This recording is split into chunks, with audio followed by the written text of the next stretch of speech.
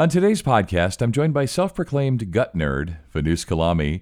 She's a clinical nutritionist, and she's here today to explain how children's gut health affects all aspects of their lives and to give us some suggestions for how to maintain a happy and healthy gut in our kids.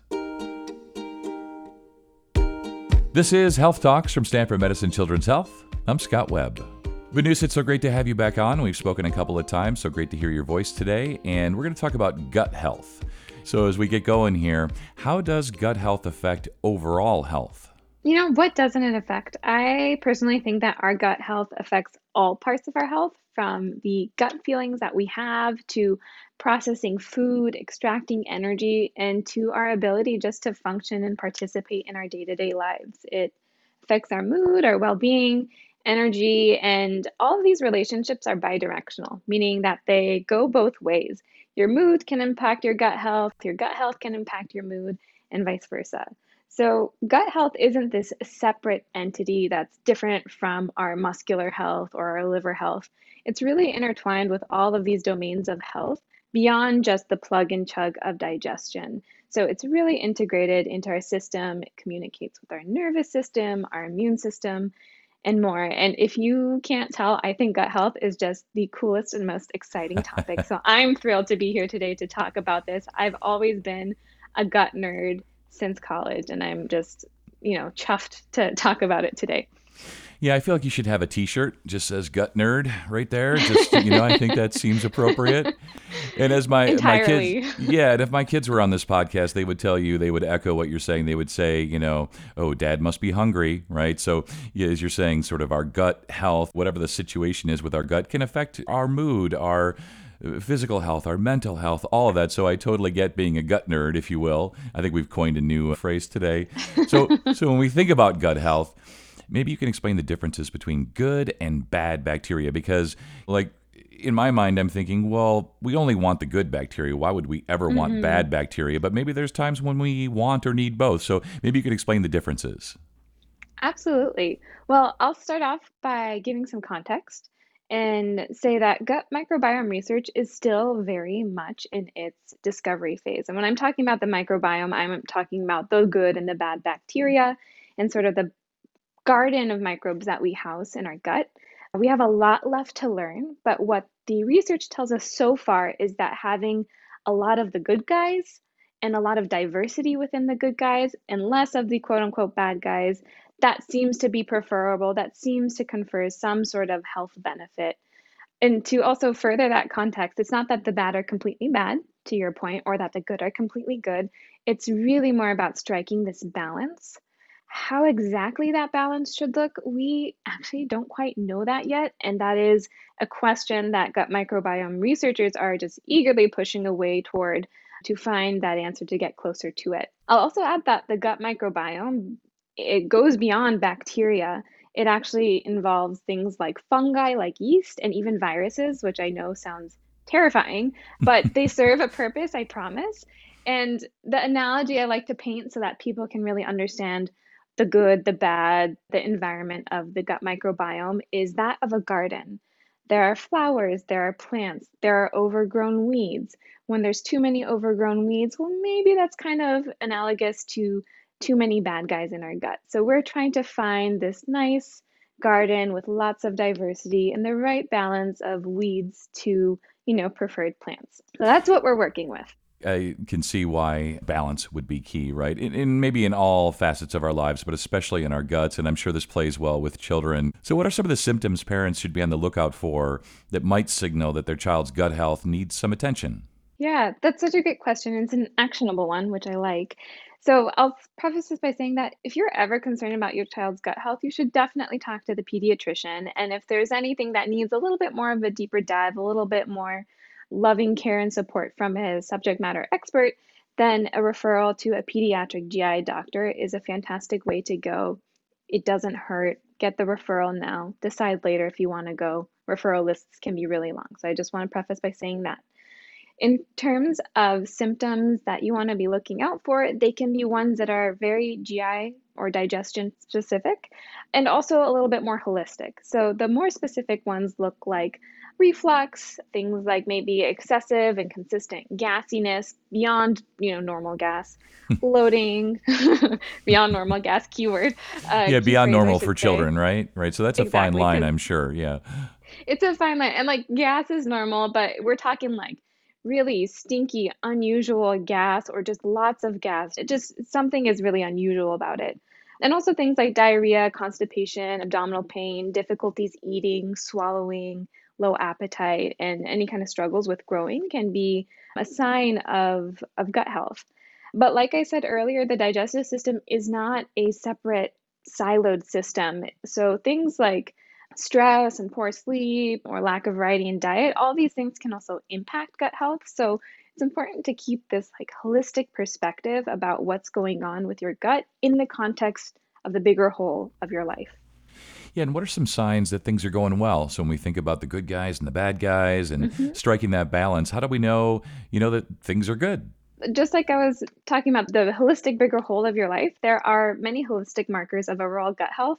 There isn't like one test to tell us like, yes, your gut health gets an A plus right now. We don't have that, and we kind of don't need it. I'm sure there's a researcher working on that, but you know, things like having a good appetite, being able to eat and tolerate a variety of foods, pooping regularly without problems, growing and gaining well, having good energy, just a happy and healthy mood, being able to focus, these are all tied into gut health and can be both like short term and kind of long term markers of good health and overall health for your child.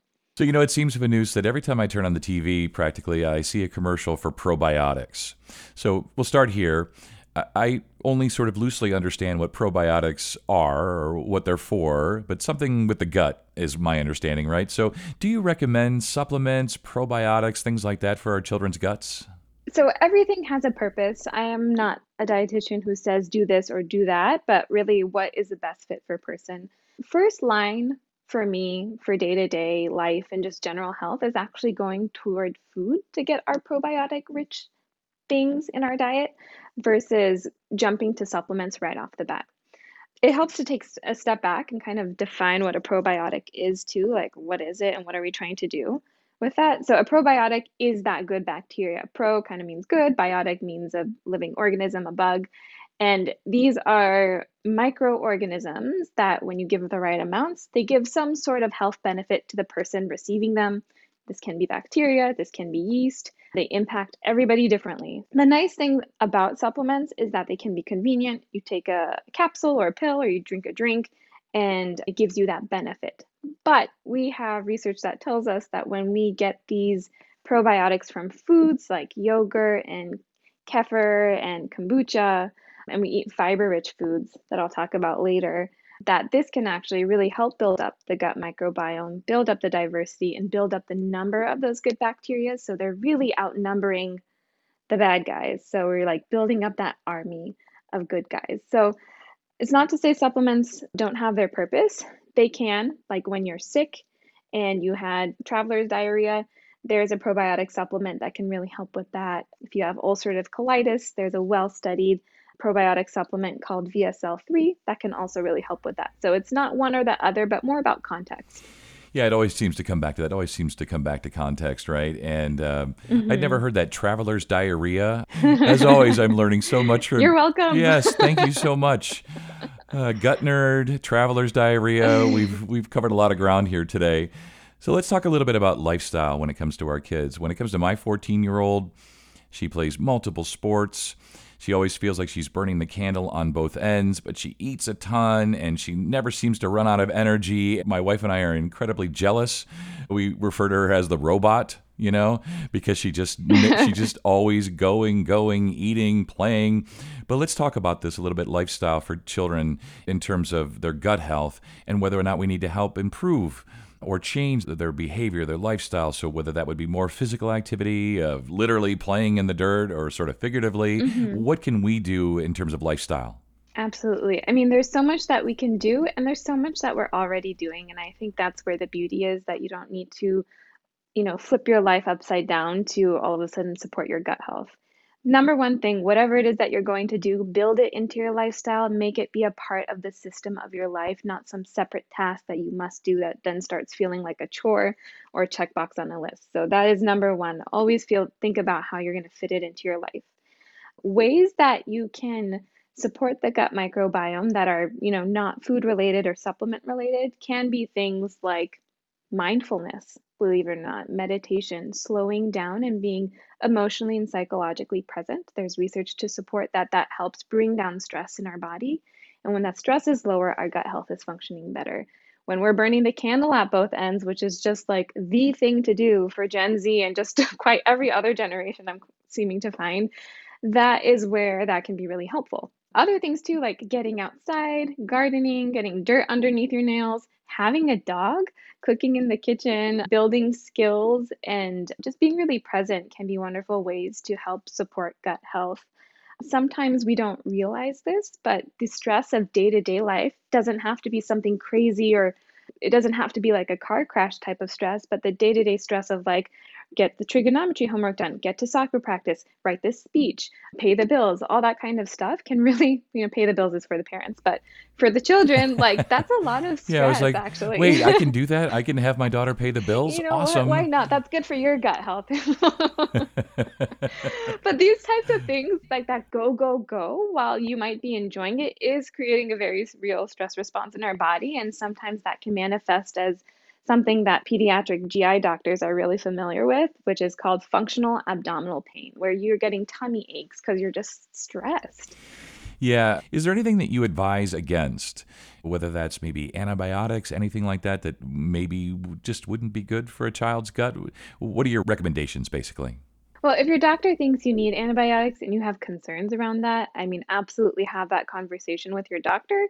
But antibiotics, they do serve a purpose. They do help kill, unfriendly diarrhea causing bugs, for example, although they serve many other purposes beyond that. But if you are taking a course of antibiotics, you can always take it with a probiotic rich food. So don't feel like that's the end all be all. But what I would say is try to avoid the quick fixes, the supplements, the green powders, anything that's overly marketed and seemingly gimmicky. It's not worth your time, and it's certainly worth your skepticism, because these are not the things that help build in healthy habits that become a part of the system of your life. What I also advise against too is, if you don't like a thing, a practice, a food, or whatever, don't force it, right? This needs to be enjoyable. You need to like it. It needs to be a thing that you can stick to and feel hopefully excited about doing. If it feels like a chore or something you need to plug your nose and drink, we're not helping ourselves. We need to make it work.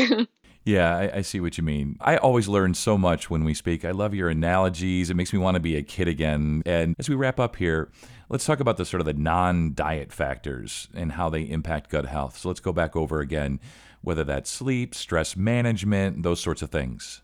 Absolutely. It brings balance. Like we're looking for balance not just in our gut, but overall in our lifestyles. What's happening in your gut, I think, is a really good reflection of what's happening in your life too. But to answer your question about the non-diet factors around gut health, things like sleep and stress, one I like to bring up that I don't think we talk about quite enough, but I'm hoping there'll be more interest and attention on, is socioeconomic status. Socioeconomic status, it's the access to resources, access to clean water, regular food, things like that. It's really hard to focus on getting enough probiotics and fiber in your diet when you're worried about when your next meal is coming. And the reason I bring this up is because a very significant amount of people actually face these types of issues, even within the United States, even within the Bay Area, where they're unsure, when their next meal is coming. So those types of folks really benefit from getting connected with social workers and local community resources to help just peel off some of that stress that makes it hard to focus on these long term health goals like having good gut health and living a healthy lifestyle.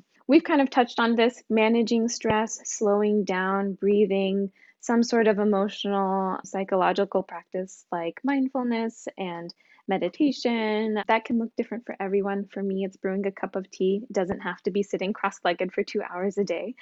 Those are things that you can do to just slow down. It looks different for anyone.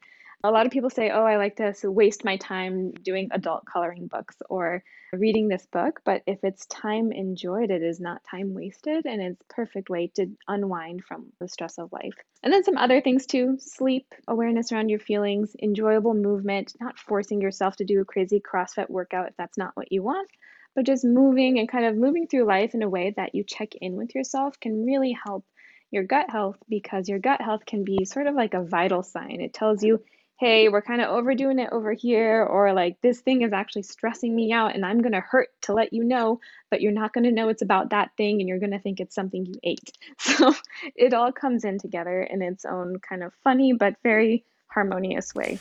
Yeah, I think we've all been there where you get a little bit of a tummy ache, if you will, and you think, oh boy, yeah, something I ate. But as you say, it really could be the stressors of life. So maintaining that good gut health, that balance, being mindful of things, lifestyle things, sleep, managing our stress, our diet, all of it. It's just such good stuff today. I love speaking with you. Thanks so much. You stay well. You as well. Thank you so much for having me again. And for more information, go to stanfordchildrens.org. And we hope you found this podcast to be helpful and informative. If you did, please share it on your social channels. And be sure to check out the full podcast library for additional topics of interest. This is Health Talks from Stanford Medicine Children's Health. I'm Scott Webb. Stay well, and we'll talk again next time.